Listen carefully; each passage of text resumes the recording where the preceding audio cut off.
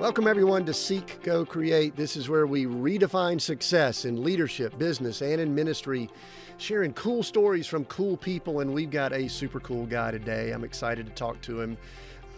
Talking a lot about business, talking about learning and gaining wisdom from millionaires. And at the same time, he's got some things in his past that I'm pretty excited about talking about. You know, I think we get a lot of people that redefining success, they really embody it. You know, they've gone through changes and stages in their life. I think I counted about 5 or 6, and there's probably more in this guy's life, and he's not that old. So I bet he's younger than me. We'll find out shortly. But welcome. Before we get to the guest, I just want to remind everyone, just connect with us on all of our channels. We're on all the social channels at Seek, Go, Create. But especially go to our website, seekgocreate.com.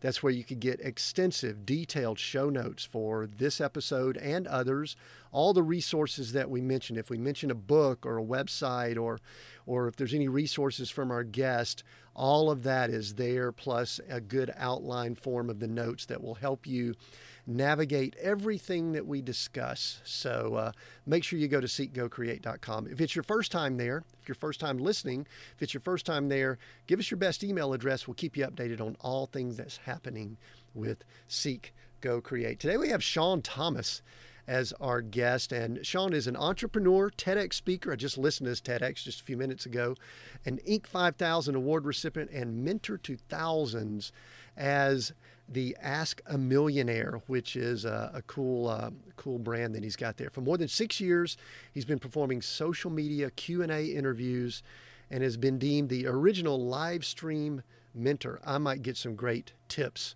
and ideas, so y'all might get to listen as I ask questions. Sean, welcome to Seek, Go, Create. Good to see you, Tim. Good to be here. Yeah, glad that you are here. Sean, my first question, you and I just bump into each other somewhere where it's social, business, whatever. And I just say, Sean, what do you do? What do you tell people when they ask you that question? I am the founder of an organization called Accelerators Organization, where we mentor startup entrepreneurs that are doing under $1 million in annual revenues. Cool. So is that? And I'm an avid wine collector and drinker. Oh, see, now we're getting I like the business stuff. I'm a business guy, but then we get to the fun stuff. So I'm curious, the way you answered that was very, you actually did probably as good, if not a better job than anyone I asked. Sometimes they get these long answers. Sometimes they're short and concise. But if you're in a social environment, like, do you have kids? No kids. Never married, no kids. No kids. Lucky. Never married. Okay. Single guy. Okay, cool then. So let's just say like you're in a social setting, away from business, and somebody asks you, do you go the wine answer, or do you talk about business, or what do you say if you're like outside of a business setting? Really depends on the context, I guess. If it's a social setting, usually people do say, what do you do? So that's the answer that I'll give. Right. Traditionally, because I'm on, the talking side of the screen like yourself, I traditionally will deflect and just go right back into asking them questions, because I've learned over the years that most people listen to the same radio station of WIIFM. What's in it for me? So most people don't really care about what my answer is going to be. They just can't wait to talk. So I usually just deflect it back and ask them about themselves and just start asking them a bunch of questions. Well, cool. You probably know the feeling, Tim. You probably know the feeling. I know the feeling. I'm the question asking guy. So usually I just love to say, okay, what do you do? Well, where are you from? And what drives you? What motivates you? So something that's fresh in my mind is a TEDx talk you did a few years ago. And I must admit, the word, when I first saw the title, naivety. I hope I even said it right, pronounced it right. And I was sitting here I was just thinking about being naive was really the theme of that. And it seems like in that talk, it seems like the theme of your life. So first of all, tell us what naivety is and how it's impacted you. And we'll put links to the TED Talk down in the notes so you don't have to give the TED Talk. But let's start off with that and let's see where it goes from there. Well, I don't know the actual Webster's definition of naive, but the context in which I came up with the name of that TED Talk and the name of my ebook, which is, I'll be more than happy to get you a copy to give to everybody for free as well, is after I had found some financial success, because most people don't really care about what successes you've had unless you've made a lot of money, it seems like. And so after I finally found some financial success, people then wanted to say, well, what attributed to the fact of you finding financial success? Never mind all the other fun stuff I've done in my life. Only thing that really matters is that I've made millions of dollars. And so I've always liked to be unique and different. And I really wanted to think about something that hadn't been talked about a lot. And I kept coming back to this word of, I just didn't know any better. And I started kind of thinking about it. And I said, I've always been really naive, and it's gotten me in trouble. And it also helped me get into a boy band and run away with the circus. And it helped me become an entrepreneur and build an Inc. 500 company and sell it for $20 million. And so there's a lot of amazing things that came from me being naive and not knowing what was going to happen if I tried. And so I just tried. And I think as I've talked about it more and more over time, I think I know it's because my parents, even though they were very different and are very different than my type of mindset, they never tried to limit my thinking and what I could go for and achieve in my life. Even though they couldn't empathize with what I was trying to accomplish in my life, they never tried to hold me back. They always said, go for it. Work your butt off. You can achieve anything you want. I've realized over the years of mentoring hundreds and thousands of people that's a very unique set of parents. But that's where I draw from the naive, is I just didn't think about what could happen. I just jumped. And so that's where the power of naivety came in. I think it's a powerful thing. Most people think of naive in a negative tone, when the reality is we're all naive. There's always something that we haven't done, something we haven't experienced, and we're naive to that.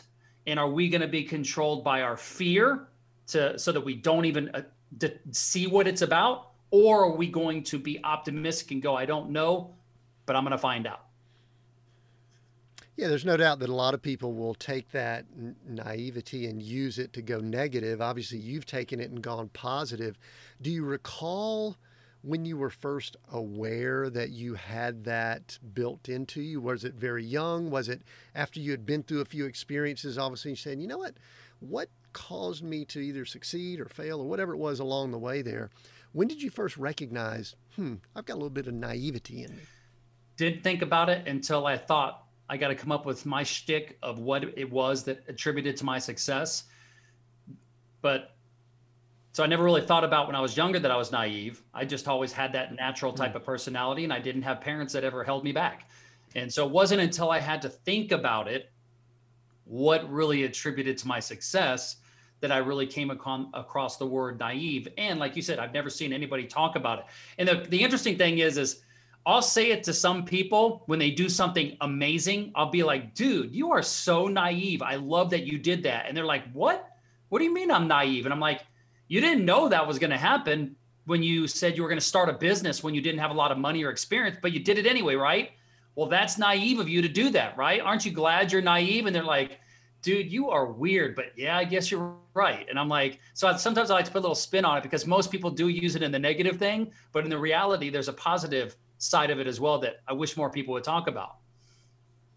Yeah, I like that. I love getting new words to define things. And here's what popped in my head. And I do not watch a lot of television, but my wife and I watched the Ted Lasso series that was fairly popular. And there was something that he said. There's a famous scene. In fact, if you Google it, you can actually watch it, where he talks about being curious.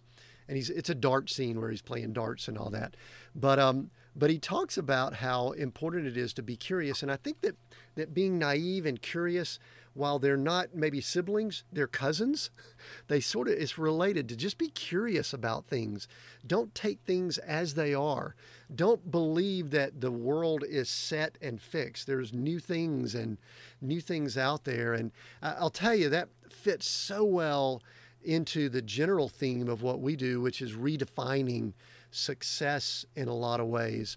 I do want to tie that word in, because you mentioned it. You mentioned success earlier, and you said success for most people has to do with dollars. And, later you had to revisit that, but tie in the word success with naivety, because one of the things that we do here is we try to blow up some of the paradigms related to success. We try to blow up the title, the job, the role, the bank account related to success. Can you mash those two together? Is that throwing? You can handle that. Sure. Talk to us about success. Well, sure. I think when you say redefine success, I think that most people just have never even defined it in the first place. One of the things, especially with me mentoring startup entrepreneurs, is one of the things that they don't ever think about is where are they trying to go? And so when I say, where are you trying to go? What are you trying to get to? And I get the deer in the headlight looks, and I say, how do you know you're going to be successful if you don't have a target? So success can be in the beginning a moving target, because we're constantly evolving in life. I don't think we're necessarily changing. I like to use the word evolving more than change, because I've gone through lots of iterations of things that I have lived in my life. But first thing I do is I try to get people to determine what their definition of success is about. And I developed something called the goal mindset. And the goal mindset is similar to what you were talking about. For me to feel successful, and I think that there's iterations of this in lots of the success manuals and goal setting books out there in the world, but I look at 7 areas of my life. It's my relationship with God, or my spiritual side, depending on the person. It's the relationship with your family, the relationship with the love of your life, the relationship with your friends, your health and fitness, your career and money, and then philanthropy, giving back, expecting nothing in return. And for me to feel successful, certain areas of those 7 might take priority. Like when I was broke, career and finance was a big priority. When I was lost after I got out of my boy band days and I was lost, I really turned to God, and God became a high priority in my life. When I was tired of being alone, dating took a priority. So everything has priorities, but for me to feel successful, I've got to feel successful in all areas of my life, not just one area. There's a balance to it. And over time, as I evolve, there's different priorities within those areas that I look at depending on where I am in life at that point. Yeah, that's good. All right, so I've got about 3 or 4 questions that are kind of floating around in my head. So I'm gonna try to sort them out. One of the things is, listen, I know the audience, myself, I'm sitting here wanting to talk a little bit more about this boy band experience. Sorry about that, but we'll come back to that later. So if you're listening in and you go, tell me more about the boy band, just pause for a moment, because the thing that I really wanted to ask, you use the word evolve. I use the word redefine. We can throw a lot of words at this, but what I love to dig down and really identify with people, Sean, is over the years, as you've redefined, as you've evolved, as you've changed, as you've, seen different things occur, how much of it was intentional? You made a decision and you said, I'm going for this.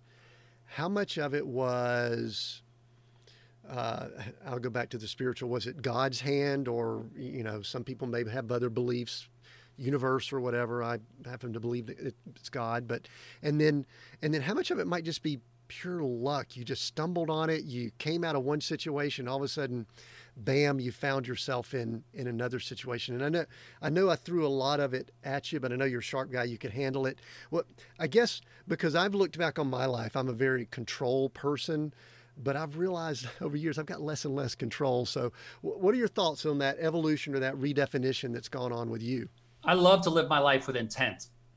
I'm that type of person, and I get it from, I've had it ever since I was a kid. When I make a determination that I want something, there's literally nothing that's going to stop me from getting it. Some things I'll achieve a lot faster, and sometimes it'll take a lot longer, but I always have something that I am shooting for, and I love to live my life with intent. The luck thing, entrepreneurs never want to say they're lucky, but when I started my last company, I started it in Memphis, Tennessee, which I absolutely abhorred Memphis, Tennessee. I hated living there. But it just so happens that I was selling these business center internet kiosk systems to hotels that we've all used over the years. and I just happened to start my company in the backyard of Hilton, and was able to develop a big relationship with Hilton right off the bat. And then that helped me, score a big contract that then catapulted my company. And had I not lived right there in Memphis, would I have seen the same amount of success? I don't know. So could that be lucky? Could that be the universe, God, whatever? But I've learned to not ever question a divine gift, but just accept it. And that's actually from a movie, Clash of the Titans, the original version. I'd like to take credit for that one. I can't, because it's such a good saying, but I didn't come up with that. But I've always lived my life with intent. I've always known exactly what I want. And it was inbred in me as a kid. My dad was in the military, so he forced us to do things back in the day, as parents did. We were in every sport all year round. He was the coach, he was the umpire. So he forced us to really learn work ethic and, never quit and be the best at whatever you're going to do, whether you want to or not. He was really old school. And that, even though I had a problem with authority when I was a kid against that, as I look back, I talk to my mom and dad and I'm like, I'm so thankful that you guys raised me that well, because you should see the things that I have to deal with people from a mindset perspective in the world. And I'm just so blessed that you guys instilled in me the things that you did. I always lived intent. I always lived with a purpose. I always lived with a goal. And that's kind of just something that drives me, is that I always know where I'm trying to get next. And this will spur another one, because I could go on all day about this, but there's a guy who wrote a book called The Gap, Dan Sullivan. He's a coach up in Canada from Strategic Coach. And he just came out with a new book called The Gap and the Game. But the original little book he had was called The Gap. And I've learned, because I was in the Strategic Coach coaching program, to not live in the gap. And the way that he explained it was, even though you have goals that you're working towards, you can still be happy today. Because if you're like most entrepreneurs, you're never going to stop when you make the million or the 5 million or the 10 million. You're going to want more, but that doesn't necessarily mean that you can't be happy. Your happiness isn't derived simply from the destination of a goal that you've achieved. And I think a lot of entrepreneurs could learn that we might be looking to buy a house, or we might want to be saving for a car to pay off student loans, but we can still be happy today in the moment, knowing that we're still working towards goals.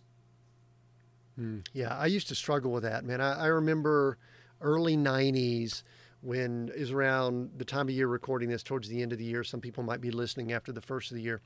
I would go through this goal setting process, and sometimes it'd be like 21 pages long, and it would be super detailed. I'm an engineer by training, so I can be very detailed. But then what's interesting is as some of those didn't pan out exactly like I listed, I would start thinking in terms of, I will do certain things when I get to a certain place. Sometimes it was financial, sometimes it was a business to a certain level, different things like that. And what I found over the years is that started eroding, not necessarily my confidence, maybe my aspirations and my hope. And really it all came to a head really in 2008 with a lot of business things we went through then. But that really leads into a question I wanted to ask you, because I could tell you're a positive guy, which I think we have to be to move forward in the world today, because there's so much negative coming at us. But I want to ask this, and you peel back as many layers as you want to. At the time, what are some things, and if there aren't, then that's going to be interesting, but what are some things where you said, ooh, that was possibly a failure, or possibly didn't work out the way I thought, or I'm not so sure that was as good as I had hoped? I don't even know how to word it here, but I think you kind of get the gist, because I just want to kind of find out, when are some times maybe that you were rattled or a little bit shaken and maybe taken off of what Sean's typical, you're in the A+ range of positive. You maybe got it knocked down to a B, B-, or even lower. Can you share one of those? We like to expose those on the show. I hope that's okay. Well, Tim, you might want to pull up a chair. Give me a couple, the top two or so. You might want to pull up a chair, pour yourself some iced tea, and let's dig in, because I got a wealth of those. I actually call from the time I'm 23 till 32. I actually call that my decade of desperation, because I lived 10 years at like the low, almost the low, we all have our lowest of lows, but it was the lowest of the lows of my life. I was never homeless, but I sure as heck claimed bankruptcy, lost my car, my house almost got foreclosed, more times than I could imagine, bad credit, calling mom and dad for $50, so I've got plenty of those types of stories. My worst story is that I had gotten my brother during that time to loan me some money, $5,000 or $10,000. It wasn't even a lot of money to me today, but back then it was the world. And he was pretty successful. And in the business that I wanted to start, it went south. I did everything I could, but it was just a crappy idea and a crappy business. And I lost all the money.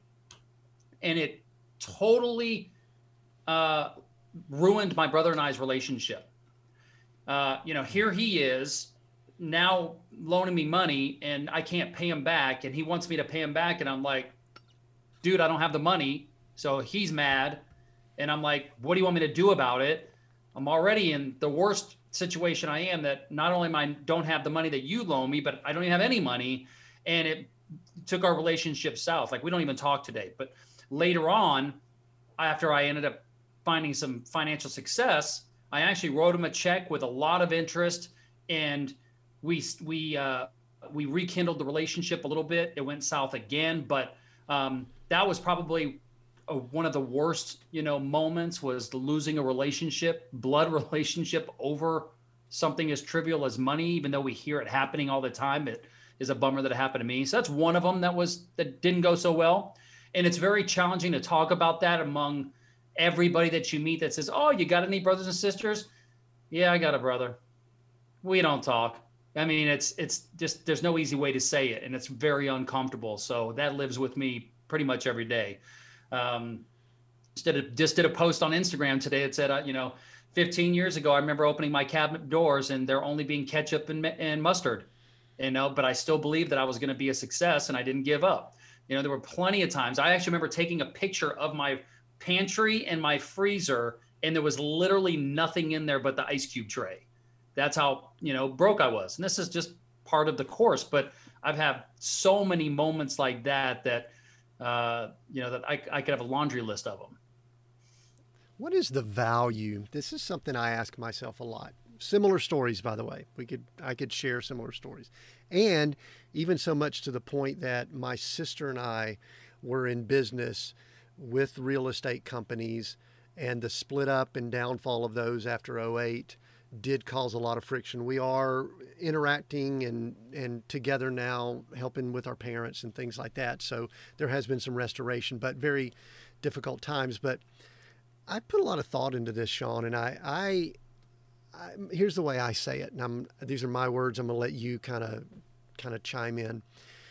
I would not wish my journey on anyone. My wife and I say this all the time, but I am so thankful that I went through it, because I don't think I would have the gratitude, appreciation of doing what we're doing today, the way we live and things like that, if we didn't do it.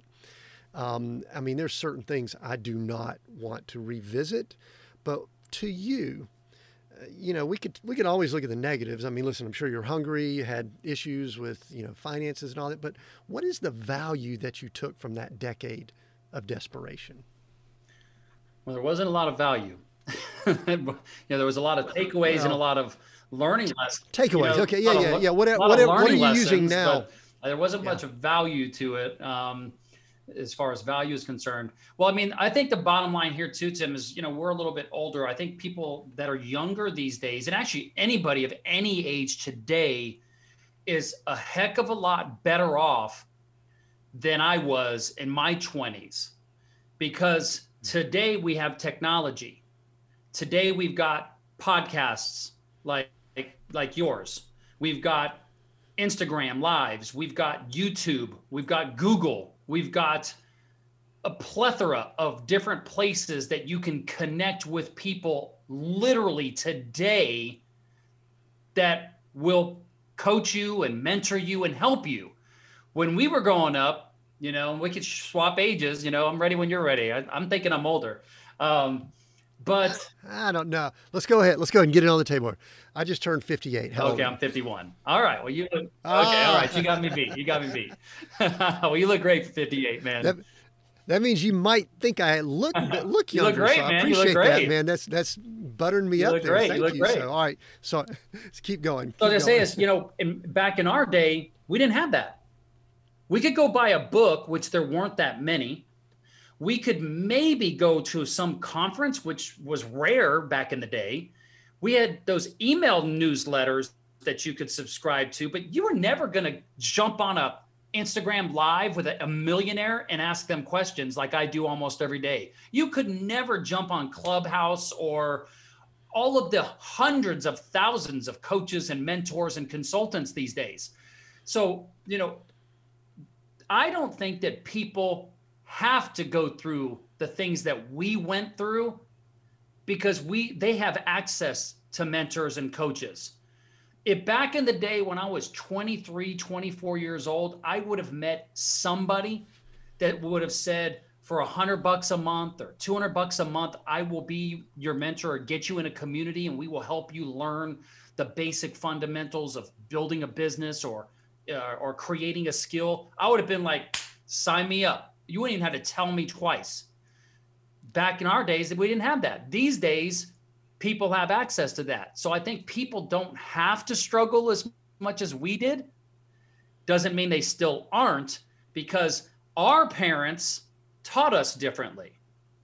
The kids today that are under 30, they want things handed to them. And so, hey, this is the generation of, why would I pay you $100 when I can get all the information on Google and YouTube for free? Well, how's that working out for you? That's the first question I always ask. Well, how's that working out for you? Of course, all of the information is available for us out there, and I could do this all day too. You stop me whenever you want to stop me. But, you know, all the information is out there, but the problem is you don't know what to ask for. You don't know what kind of search to do. What are you going to do if you're talking to Tim and you say, oh, hey, Tim, I need some business leader. I need some business coaching. Are you going to go to Google and say, okay, Google, let me tell you, 24 years old. I dropped out of school. I've had some odd jobs. You know, I'm barely making ends meet. I'm living with my parents. I got a car. You know, what do you suggest that I should do right now if I want to get on track? Are you really going to type that into Google? No. You know, so it doesn't matter if all the information is there, because if I explain that situation to you, you would go, cool. So is your goal to be an entrepreneur? Cool. Have you ever started a business? No. Okay. Why don't you start with this book?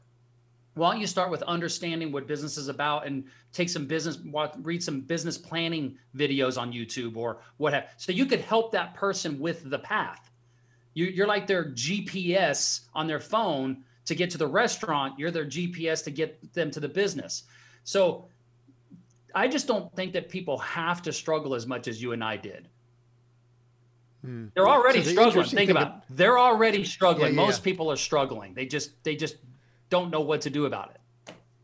So when you were talking about that, Sean, what popped in my head is, first of all, there's access. I can't grab my phone. It's above my camera right here. But, you know, I grab the phone here and say, they've got access today. We have access to the world, literally in the palm of our hands.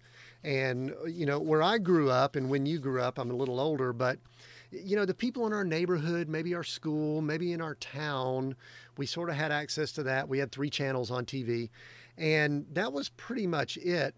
I'm wondering if there's been a loss of naivety. I'm wondering if we were naive because we didn't have access to everything. What are your thoughts on that, to tie it back to a conversation we had earlier? I don't think I would connect the two with naive.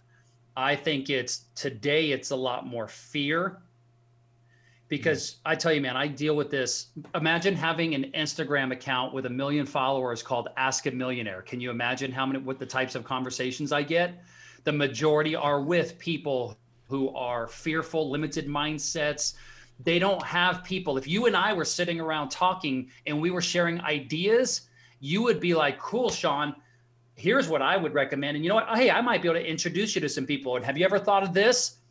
Those people go to their parents and their friends. And when they talk about ideas, the first thing people say is, well, you don't need to do that. That's never going to work.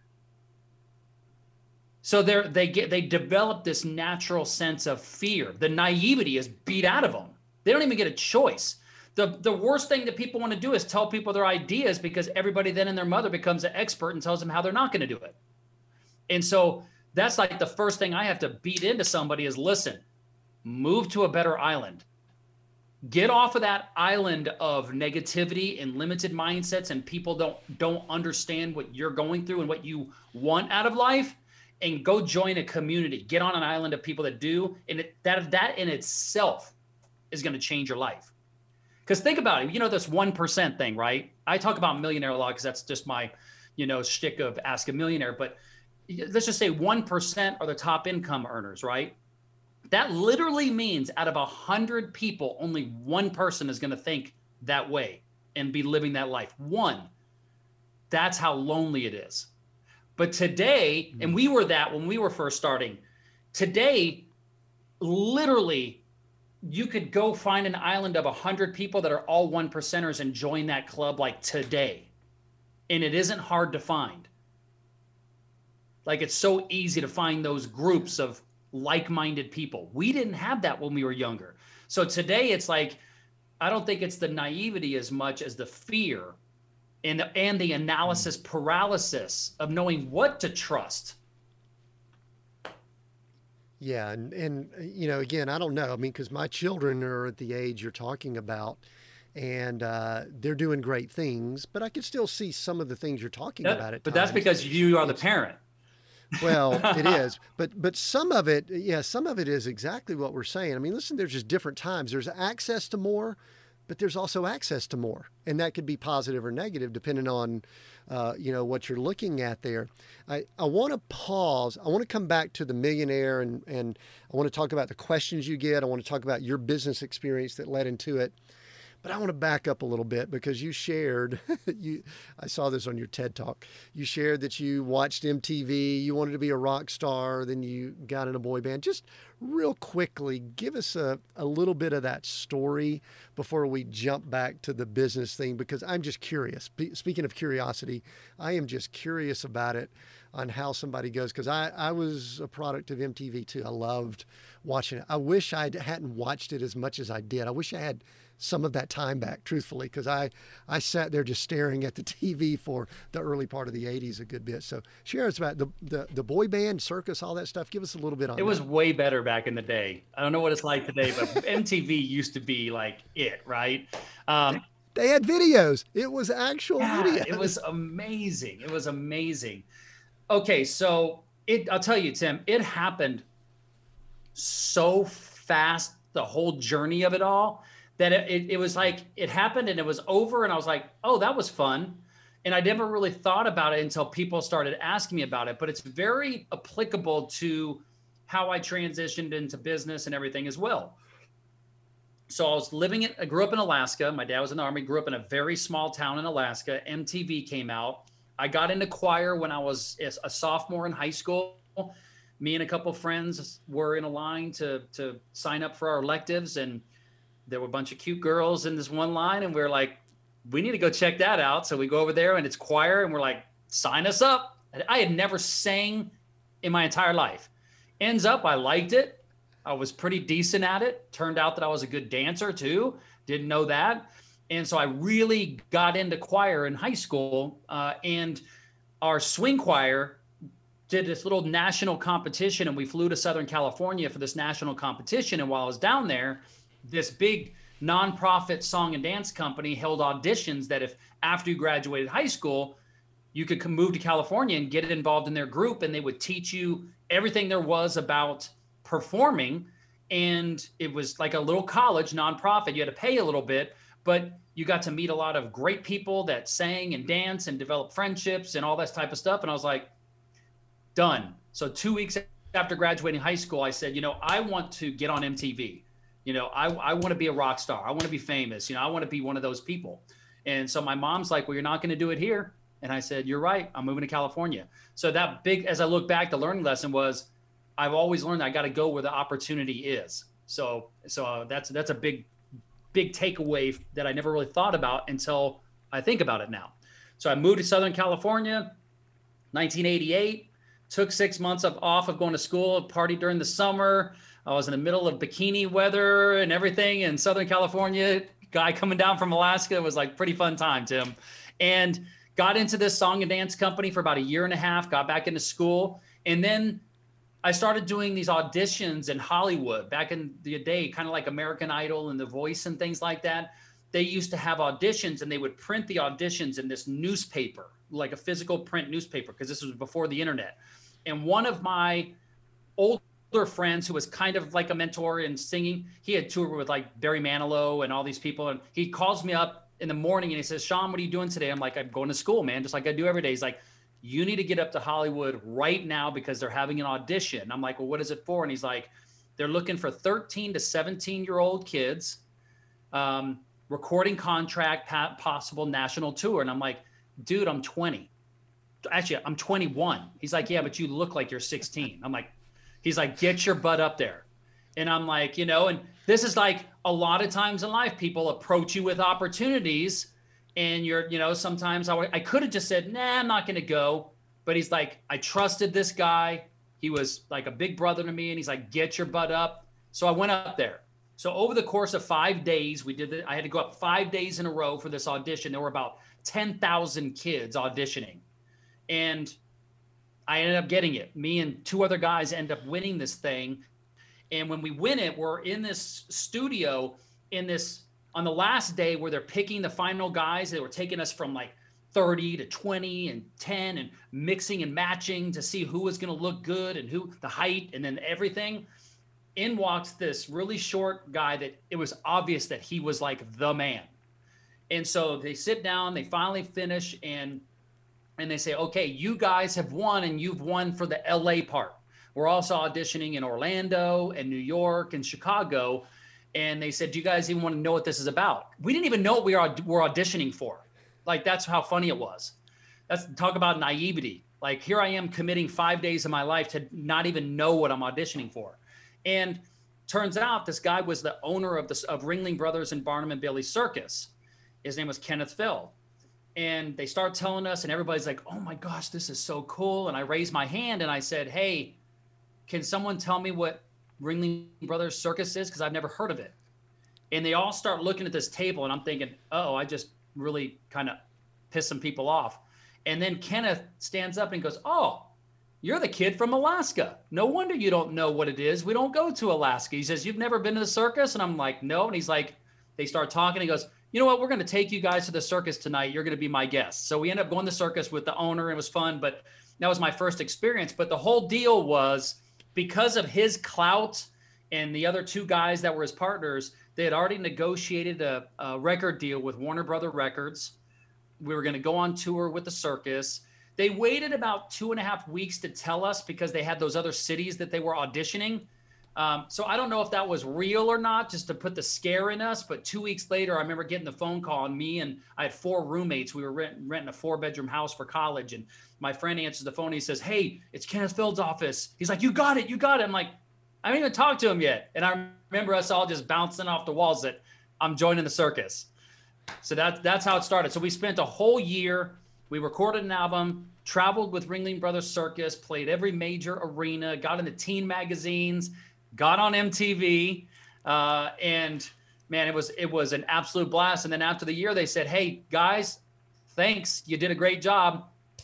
We wish you the best. And it was over, like in a blink of an eye. Bam. So you're boy band done. You're become a man now. Move on. Do you recall how much money was involved? We made, willing to share that? I'm curious. Is there big money there? Is it okay? Is it just no? Maybe? It wasn't big money, like hundreds of thousands. I think I made like $100,000 that year. But what's cool was like every young person, I had maxed out all these credit cards. I had all these student loans that I had taken to go to school for the year and a half. And so over the course of that year, I was able to pay off everything that I had borrowed and then was left with like 10 grand at the end of the year, and then had this whole year of amazing experience.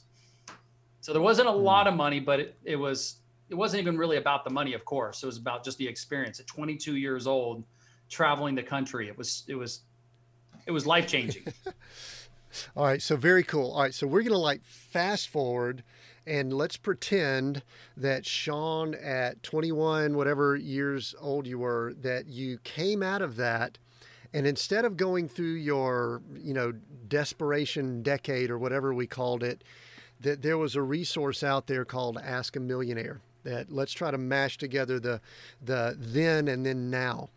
And first of all, I want you to tell everybody what it is with the Ask a Millionaire. And then I'm going to kind of ask you some of the resources there. I'm going to ask you some of the questions that you get. We've already talked about fear and things like that. But what I kind of wanted to pretend is all of a sudden, Sean at 21, coming out of boy band circus, all of a sudden you're looking around and there's a resource like what you have today. First of all, is that one of the reasons you created it? Yeah, that was the exact reason I created it. Cool. Tell us about it. Tell us about it then. So after I say this on my TED Talk, as you heard, after I had become famous, which I wasn't famous, but I was in my own head famous, right? The quotation mark famous. Yeah. I said, okay, cool. Now it's time to be rich. And so I said, okay, how do you become rich? Do you go back to school and get a job like everybody? Or I had heard that becoming a business owner was the way to become rich. So I'm like, I'll just go do that. Talk about naivety, right? If I had met at that moment and Instagram was around, and I would have been just like the people that find me on Instagram now, searching for motivation and millionaire and success and all that type of stuff. Anybody that searches for success and motivation and millionaire on Instagram always finds my account. It's like, the biggest account, one of the biggest accounts for that. And I would have literally followed me, got on my live streams. I would have said, the Ask a Millionaire guy would have said, hey, Sean, how cool. What a cool story. So you want to be a business owner? Cool. Jump in my mentorship group, and I'm going to teach you how to become a business owner. And it's going to start with hard work, which I know you'll do. You got to start making some money and saving some money and developing a skill. And then we got to figure out what area of business you're going to get into. And maybe during that time, I can introduce you to somebody who might hire you and have you start working with them and get you making more money. And then maybe you can become a partner of theirs, or maybe I could hook you up with a business opportunity of a franchise or expanding another location. But let's get to know each other and let's develop a relationship. And I would have went, boom, done. How do I sign up? Because I can always go get a job as a waiter. Back in the day, we would get jobs as waiters and telemarketers. And, those are the ways that we made money when we didn't have a college degree. Back in the day, you had to have a college degree to get even a $35,000, $40,000 a year job. Now you can do that today, like in your sleep, driving for Uber or DoorDash or any of those companies. You can make 50, 60 grand a year just putting in the hours. But that's how I would have connected with Ask a Millionaire back then, was show me the way. And every person, the uniqueness of what I do with Ask a Millionaire is I try to teach people that everybody is unique. Everybody has their own background. Everybody has their own story. Everybody has their own resources. Everybody has a different amount of money. Everybody lives in a different place. Everybody has different parents. I have got to, as a mentor, as that I'm going to be for you, I have to get to know you. So one of the popular questions I get is somebody might say, hey, Sean, what books do you recommend? And I'm like, well, what do you need?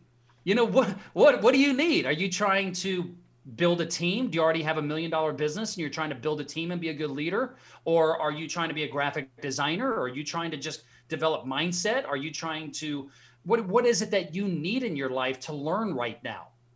And they look at me and they're like, I don't even understand what you're saying. I just wanted a book recommendation. I'm like, I got to teach you, my brother. So it's like, that's one, I try to tell people, the best advice, everybody says, so Sean, what's the best advice you could give to somebody? And I say the advice that they need. The answer to the question that they need to answer. That's the best advice that I could give somebody, which means I need to develop a relationship with them and I got to get to know them so I can help them get to that next step, whatever it might be. Sure. So let's get a little bit more detail here. So let's say someone finds you, they jump in, they either follow you on social. I don't know if you've got a community there, but from a granular level, do they join? Do they just watch? Do you have some things that are available for free? I know you do a lot of lives and things like that. I'd love for you to talk to us a little bit about that. But someone who's exposed to you, obviously you have probably a level that someone can come into that, there may be some financial commitment from them, which I believe that's a good thing. But what do people find? All right, so someone listening right now said, "Oh, I'm intrigued. Do I get to talk to a millionaire every day? Does he bring other people in? Is it just him?" Tell us a little bit more about expectations when someone connects with you. Okay, so it's evolved over the last 5 years.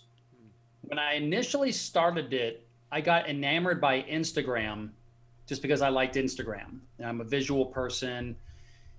This was before live stream even came out. This was 2015. I had found some motivational accounts on Instagram where they were posting pictures of yachts and cash and gold watches and Rolls Royces and all these exotic cars. And I'm like, who in the heck runs these accounts? Because this is not how a millionaire lives. Not every millionaire, at least. I reached out to a couple of them, and most of them were little kids, like 15, 16-year-old kids, mostly from India, which was really interesting. There's a huge population of Indian users on Instagram, and they love motivation in the West. Well, I ran across this one guy, and he's like, "Yeah, Sean," he says, "there's a cool little way that you can build up your Instagram and actually make money on Instagram." And I'm like, "Well, let's try it. Let's have fun." He goes, "Well, just come up with a username, and then we'll help you." And I started thinking about it because I'm just a business guy. So I'm like, what would be a fun username? And what do people look at me for? Because I want to keep this authentic. And I said, people always want to ask me questions about how I did it. I'm just going to call it Ask a Millionaire. It was just catchy. This guy ended up teaching me Instagram and helping me build the account. And like literally within a couple of years, had gotten up to about 1 million followers. And then live streaming came out actually first on an application called Periscope, which was purchased by Twitter. And so I went over to Periscope and started the Ask a Millionaire channel. And I just did it for fun. I did it to give back. And I was spending so much time answering questions in the direct message section of Instagram. I was literally doing it like 12 hours a day. I had sold my company. I was just enjoying time in Manhattan Beach, California, taking some time off at the beach. And I was just answering questions just to be a nice guy, because I wasn't doing it for the money.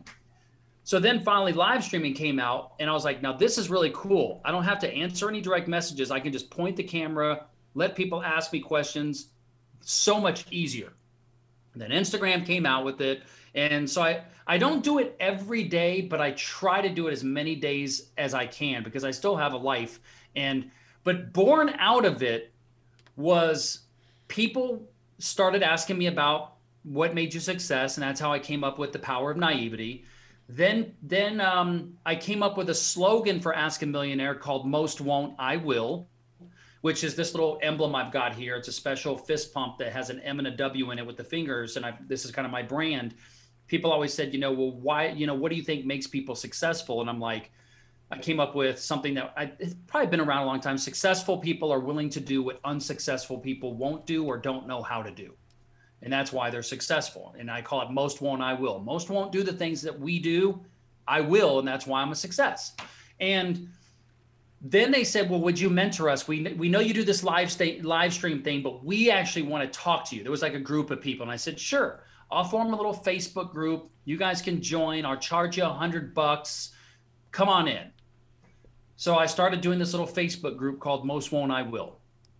Did that for about a year. It had gotten up to 300, 400, 500 members. Then I'm like, gosh, this thing has taken a lot of work. And I'm mentoring all of these people that have their own little small businesses. And I'm like, I started to get the itch again. I'm like, I'm ready to start another business. I'm getting the itch myself. So I talk to my advisors and my mentors and I say, what should I do? And they say, hey, if you've already got this huge following, why don't you just keep coaching and mentoring and form a business out of that? So I said, great. So I said, what's missing out there? Where's the biggest need? The biggest need. And I was in an organization that was for entrepreneurs that had built $1 million business or above, but there wasn't a lot out there for the young or the new entrepreneur under $1 million. There were all these business accelerators that were curriculums, and they were expensive, and there was an application process, and it just wasn't as flexible as I knew that people instinctually wanted, at least from the social media stuff I saw. And I was like, I'm just going to start my own organization for entrepreneurs, and I called it Accelerators Organization. So now to circle back to your question, on Instagram, Ask a Millionaire, it's a motivational Instagram account. I throw some fun stuff up there too. And I know that you don't curse on here, but I curse on my Instagram account. So anybody coming over, there are some F-bombs every now and then. And sometimes I'll post some really conflictive, confrontational type posts just to boost engagement. It gets people going. Sometimes it might be political. Sometimes it might be guys and girls dating and just getting people ruffled up, and having some fun.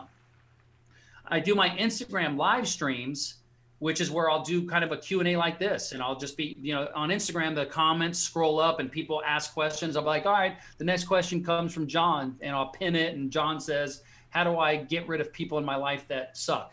And I'll be like, I get this question a lot, John, let me answer this. And I'll just answer it for him. And sometimes I'll bring people into the live stream and I'll have a conversation with them, like a little consultation for free, and just get to know people.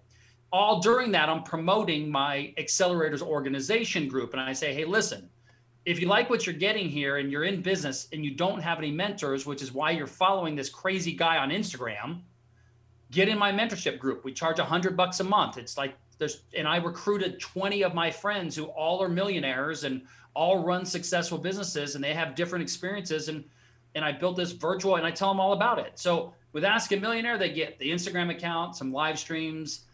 I don't like to direct message answers and things like that because it's just too time consuming these days. But my mentoring organization, Accelerators Organization, is specifically for people who are entrepreneurs or they know they want to be an entrepreneur and they want help. Sure.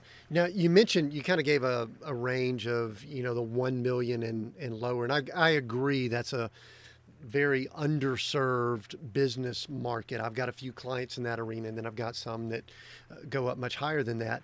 But you've mentioned age a few times. And so maybe you kind of want to, I've got like a question or two as we wrap up here. Is it really for 21-year-old Sean? Does it skew younger? Is that a high percentage of your, and I know you don't eliminate, if I decided to come in and check you out, but is it really, listen, yeah, I don't use a lot of profanity, but listen, in the world we're in today, there's a lot of words that are just, integrated into society, and that's probably to get the attention of people and things like that. But is it younger? What's your avatar? What's your audience? What's your description? It's actually older. The majority of our group is probably more in the 25 to 45 range. And I would say it skews more towards the 30 to 45. We've got a couple of young people in there that are just starting out in life and in business, but the majority of our group are more in that 28 to 45 range. So age is, I'm agnostic to age. I'm actually agnostic to age, agnostic to any of the other gender, LGBTQ, political, sexual, that type of stuff is agnostic to me. I'm an equal person for everything in life, and we've got a very diverse group. It's really specifically for people that just need help going from 0 to 1 million. And because that group of people, 0 to 1 million, that road has already been paved. It's pristine. There's no speed bumps. It's a 50-lane highway. There's not much uniqueness from 0 to 1 million. After you get to 1 million, then you start worrying. Then you start really getting into what team building and industry and growing vertically and horizontally and all these other big terms that $1 million businesses need. But the majority of businesses don't even get to 1 million. They just don't, statistically speaking. Yeah. So if I can help somebody get to 1 million, that's a huge feat. And we've done that, but it's easy. And the majority is in the 0 to 1 million, regardless of whether they're 21 or 40, it's all mindset. It's all mindset. And they won't get it until I get my claws in them. I got to get claws in people to where we almost fight, verbally fight, and you're just such a jerk. And I'm going, well, that's good. We're getting emotional here. That's good. Because I got to, like Tony Robbins says, I got to just shake people up to get them to start thinking different and realizing that the only person holding them back is you. So the 0 to $1 million is all about mindset and helping them just understand that everything they're going through, everybody who's built a business has gone through it. No offense, Tim, but you just ain't that special. You just ain't. You're just not special that you're struggling. I know it sucks to hear that, but Tim, you're not special. And that just hurts. Yeah. But my situation is unique, and it's really interesting. It is unique, but yet it's not. And I love the fact that we're kind of going to bring this thing home with mindset, because to me, as I look back on all that I've done, people I've worked with, there's just the mindset that separates people apart. And you mentioned this earlier, and this might be my last question before we wrap, is, you mentioned that some people say, which book should I be reading? And you tell them it depends on where you are and things like that. But if you could give a broad mindset tip as we finish up here, what might that be, that if someone's just kind of leaning towards, you know what, I'm a little bit restless, I need to be doing something else, I want to be doing more. First of all, I think their mindset's already moving in the right direction, but just give us, again, we know we can't do specific here, but broad, Sean, let's do that. And then I've got a couple questions and we'll wrap. Well, I would tell them that you don't know what you don't know. So find somebody that you trust, get a mentor. There's mentors that will do it for free. Maybe somebody that your boss, if you're fortunate enough to have a good boss, or maybe friends of your parents' parents, whatever. Just find somebody to talk to who is maybe where you might want to be someday. Maybe not as big as where they are, but they at least are farther ahead in the journey. Because there just isn't a book. There just isn't a video. There just isn't one thing that's going to magically change your life forever. It's a culmination of a lot of different resources that are going to come through. But at the end of the day, I can have 15 people here in my property that have paid $5,000 to be here for a weekend, and every single time they all say the same thing. No matter what curriculums and teachings that we give them, that nothing replaces the camaraderie and the relationships that they build, that they've got people that understand them, that accept them, that don't judge them, that are there for them, that will kick them in the butt when they need it, that will lift them up when they need it. There's no substitute for relationships. There's nothing more miserable than sitting at home by yourself, feeling sorry for yourself, like nobody understands you or cares about you. And that is the life of an entrepreneur. We think that nobody gets us, nobody understands us, we have to do it all by ourselves. And that is so Neanderthalish thinking, because there are communities like mine, I'm just one of many, that you could literally join in a day and be surrounded around amazing people. And that's the mindset shift of, you don't have to be the typical, I say it's a guy thing because it mostly is, because guys are more like this. It's not you have to do everything by yourself, and you have, I'll finish with this because you might like this one, Tim. Okay. This is one that I think you're going to like. It absolutely boils my skin when I hear people like Will Smith, who I love, that says, go out there and fail. What kind of advice is that? Go out there and fail. I think that is the most ridiculous statement to make. Why would you tell someone to go fail? I understand the motivation of it, of, hey, it's okay to fail, but don't tell somebody to go fail. Who wants to fail? And I think that in the specific of the 0 to, there are so many mistakes that people make that could be avoided if they would just ask for help. There's a lot of things I know that I've screwed up, that if I had talked to you, that you would have said, hey, Sean, there might be a different way that you could approach this. Let's look at this. And I probably would have been like, Tim, you're right. That just saved me my time and my money and the aggravation. Thanks, man. I appreciate that. or I can listen to Will Smith that says, just go fail. No, I don't get it. I don't get it. Now that we beat up on Will, I love, Poor Will. Poor Will. Poor Will. Yeah. I love the, I love the ask for help. I love the exclamation point at the end of this conversation. Ask for help. Humility.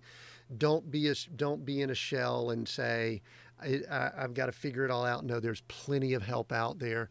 If someone wants to find you to get some of that help, tell us where, give us all your coordinates, places to go, things like that. We'll include it in notes. And then after you give that, I've got one more question.